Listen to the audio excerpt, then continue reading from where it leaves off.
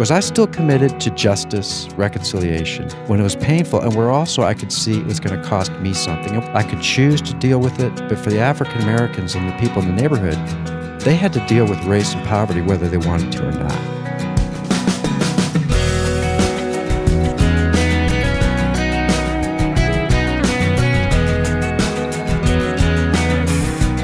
Today on First Person, a true story of race, friendship, and faith in the heart of the South. Welcome to this week's conversation. In a moment, you'll meet Chris Rice, who's devoting his life to be an ambassador of Christ's reconciliation. Before you meet Chris, though, a reminder to visit our webpage at firstpersoninterview.com to learn even more about today's guest and follow links to his life's work. Just go to firstpersoninterview.com, where you'll also find our calendar of upcoming guests and an archive of past programs. You can also follow us online at facebook.com/firstpersoninterview. Today, Chris Rice serves as the director of the Center for Reconciliation at Duke Divinity School. He is also the director of the Global Reconciliation Network. But in 1981, he was a white college student who decided to take a few months off from his studies to live in a tough urban neighborhood in Mississippi. There he met Dr. John Perkins and a man who eventually became his best friend, Spencer Perkins. I met Chris at Wheaton College in the offices of the Center for Applied Christian Ethics, and we talked about how he ended up in Mississippi. Well, I ended up there through an interruption. I was a college student in Vermont, and I had grown up as a missionary kid in South Korea. So Vermont was a huge shift, and I was there in Vermont. It was the middle of winter, rural state, a very white state, and a man named John Perkins came to speak at Middlebury. I'd never heard of him, but his whole body, as an African American from Mississippi, was an interruption of the world of Middlebury College.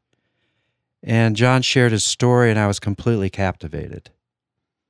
And he told about growing up in Mississippi and the violence and poverty that he experienced, and talked about a new community that he had founded.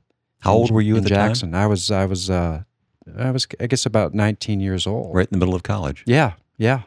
That story stuck with me after John left. I took him to the airport. I remember he did a Bible study, spontaneous Bible study about 6 a.m. It was freezing cold. There were just two of us in the car. It was like he was preaching to 2,000 people.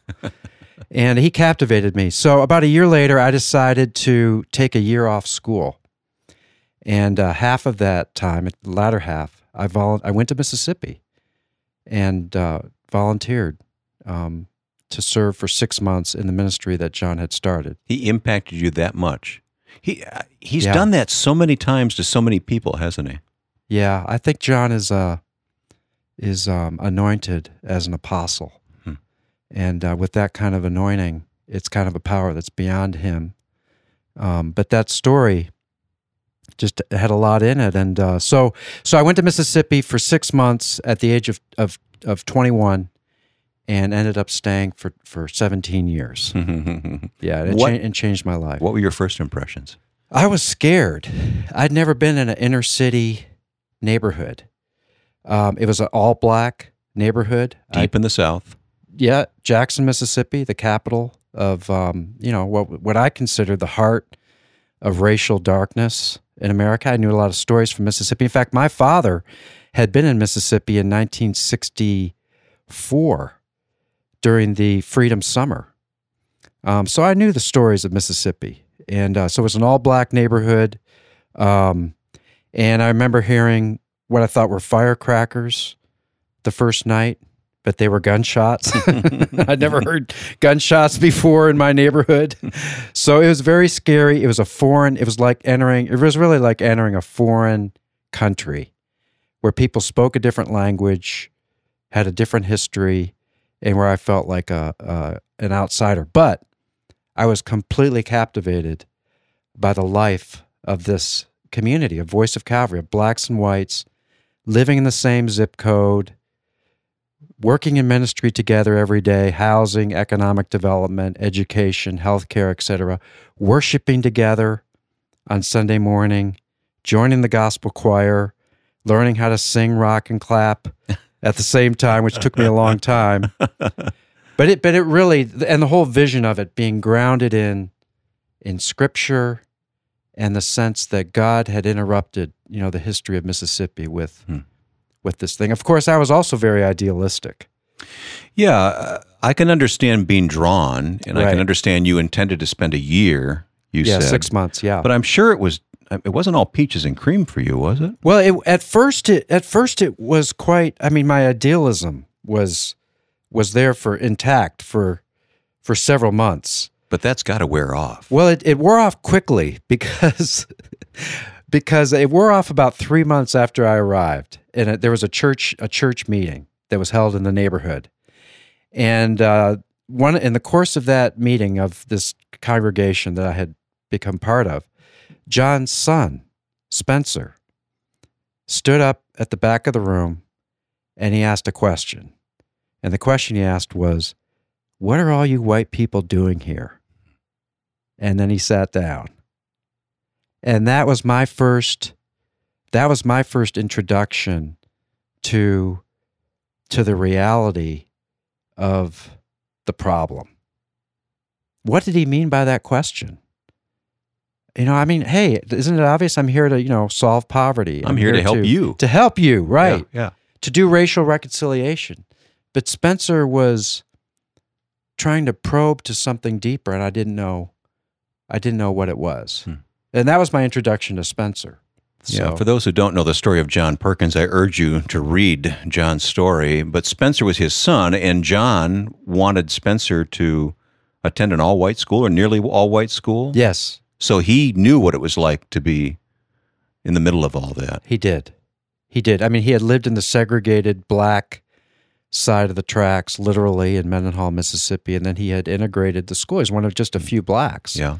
And it was 2 years of humiliation and great pain. In addition to that, he had gone to college in California and experienced another kind of softer but still painful racism in California. So Spencer had a lot of experience that was there, a lot of baggage. So when Spencer stood up in that church service and said, "What are you doing here?" Did it bond the two of you? No, it alienated me from him. It made me scared of him because it was he was challenging the white people in the room. He was challenging our motives. He was questioning our motives even. And he had a way of stating things that was not graceful. Spencer learned how to speak with grace, but it took a while. So you were offended by his question? Yeah, I was offended. Because you were there out of pure motives and idealism. And I thought, yes, I was. I was. And I thought I was a kind of innocent of any kind of racial issues. And did you want to just turn and run then? No, because there was a lot to do. I was enjoying working and being part of a cause and all that. And then meeting dissipated. But 2 years after that, Spencer's question really reached its a crisis when we had a racial, almost a split, a crisis within the church. And over the course of a summer, had a series of meetings that the black folks called the reconciliation meetings. That's not the word I would have chosen for it. And the issue of racism was put on the table, and questions of why is it that we've started, all these ministries in the neighborhood, and so many of the leaders are whites who've come in from the outside, and so they're indicting me. Mm-hmm. And there were a number of people who left the church after that summer, not only whites, but also African Americans. And that summer for me was really the reckoning with the racial divide and seeing that it also touched me, that this was personal. They didn't trust me, and I didn't trust them. And the question being, was I willing to stay when it got painful? Was I still committed to justice, reconciliation, when it was painful, and where also I could see it was going to cost me something? And what I learned over that summer was that for me, dealing with these issues was optional. I could choose to deal with it, or not deal with. But for the African Americans and the people in the neighborhood, they had to deal with race and poverty whether they wanted to or not. So starting with Spencer's question, the layers began to peel back for you. That's right. Yeah. That's right. Did you like what you saw in Well, yourself? Oh, no, it was very painful. It was painful to see my privilege. It was painful to own that I have privilege, that things are not fair. Things are not equal. We don't all start at the same place. Some of us have inherited, money, have inherited kind of education, have inherited privilege that gives us options. It's, we can't say it's God blessing us, because there's injustice and inequity in the world. And really reckoning with that was very painful. But what I saw at stake was, this is exactly the kind of work that the gospel and that Jesus and the God of grace takes us through to make us into new people. And this is what was required for us to become a new creation in that zip code. But it wasn't just about the white folks falling on their knees. The African Americans also had to learn how to let go of the bitterness, how to forgive. And so it was about all of us being taken to a new place of trust and relationship and dependence upon God together. And it took us to a whole new level, those of us who stayed. A story of trust and forgiveness. Today we'll talk more with Chris Rice coming up on First Person. Next week here on First Person, we'll talk with Christian TV news anchor George Thomas. People will watch Fox News, CNN, NBC, but then they turn to CBN News. Okay, what's going on? What's God doing? And that is the tremendous privilege that we have had for 50 years of broadcasting, to give us that biblical worldview. He's not content to just sit in the studio. We'll meet CBN TV news anchor George Thomas next week on First Person.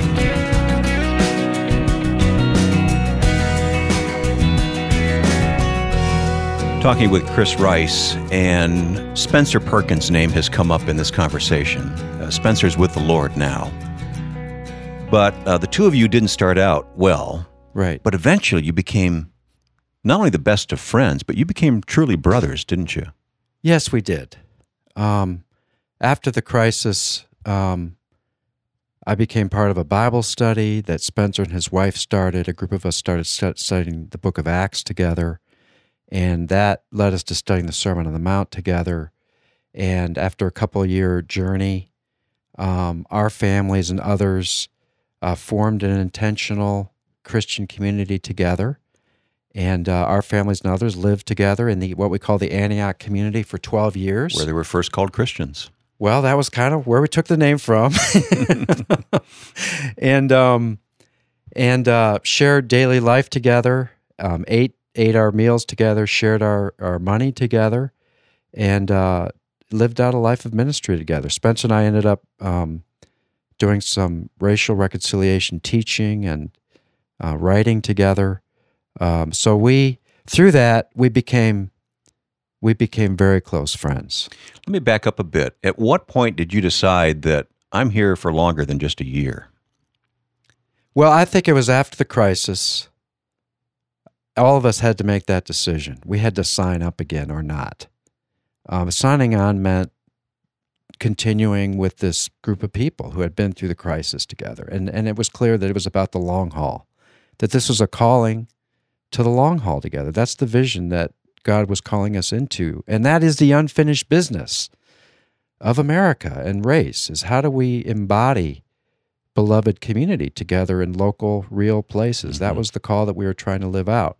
So I signed up for that, and I also felt the affirmation of my African-American brothers and sisters saying, we need you. We want you. We trust you.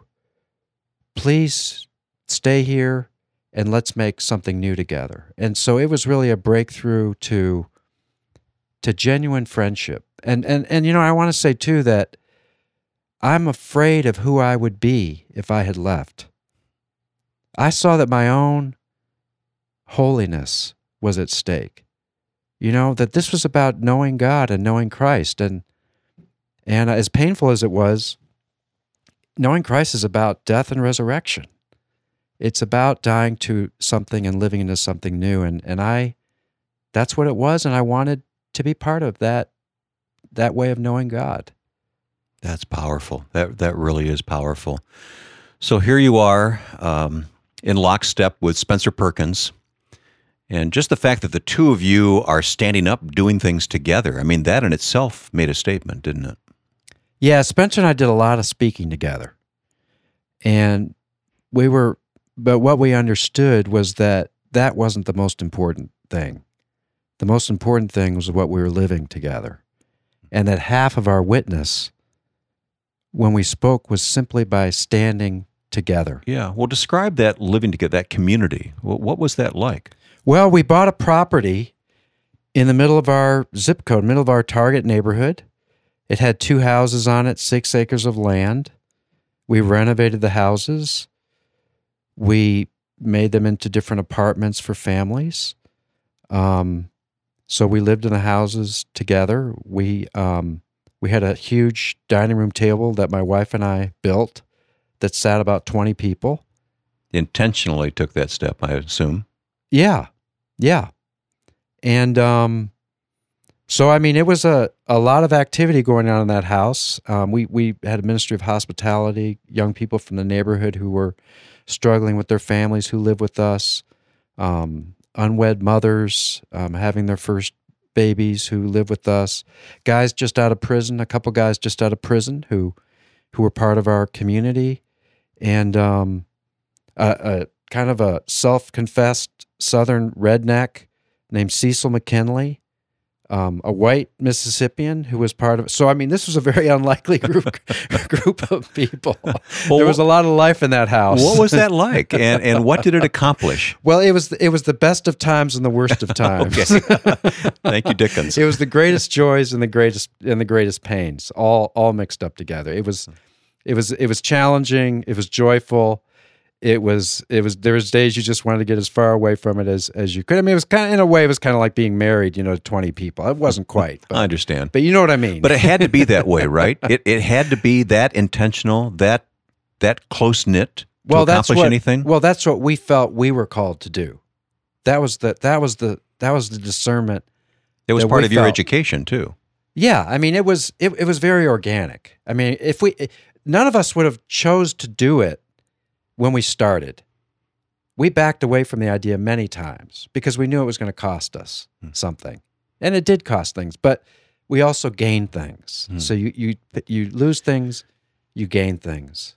Tell me about Spencer's death. How did that impact you? Well, of course, Spencer died very suddenly of a heart attack in January 1998. He was what, 43? He was 44 years old. But several months before that, he and I went through the worst crisis of our relationship. So you were still going back and forth, even though... Well, it was always hard in a way. It was joyful, but it was always hard because Spencer and I were very different. We just didn't have compatible personalities. We loved each other like we did love each other like brothers. But it was always hard in ways. But this was like almost a divorce. We're on the verge of divorce. And through a series of miracles, God saved us and taught us about grace, taught us that the first 2 commandments, love God and love neighbor, are not primary. The primary truth is God's love for us. And that our gospel had become so much a gospel of trying harder and doing more. And Spencer and I were demanding so much of each other. We had our lists. Here's what you did. Here's what you did. And through this, God destroyed the lists and gave us a new vision, what Spencer called a culture of grace. And Spencer wrote an article called Playing the Grace Card. We organized a conference in January of 1998, and the last night of that conference, Spencer preached that we stood side by side. Spencer preached Playing the Grace Card. I spoke about the journey of reconciliation and why it mattered. And 3 days later, Spencer died of a heart attack. And it was the greatest loss that I've ever... It was like 9/11 for me. It was like a personal 9/11. It was a before and after where my world changed. Yeah, it was an incredible loss of friendship, of ministry, of community. But it was God's plan. Well, what God said to me in the aftermath of that was, you're not indispensable, and Spencer's not indispensable. The reconciliation is my idea. So go and get some rest.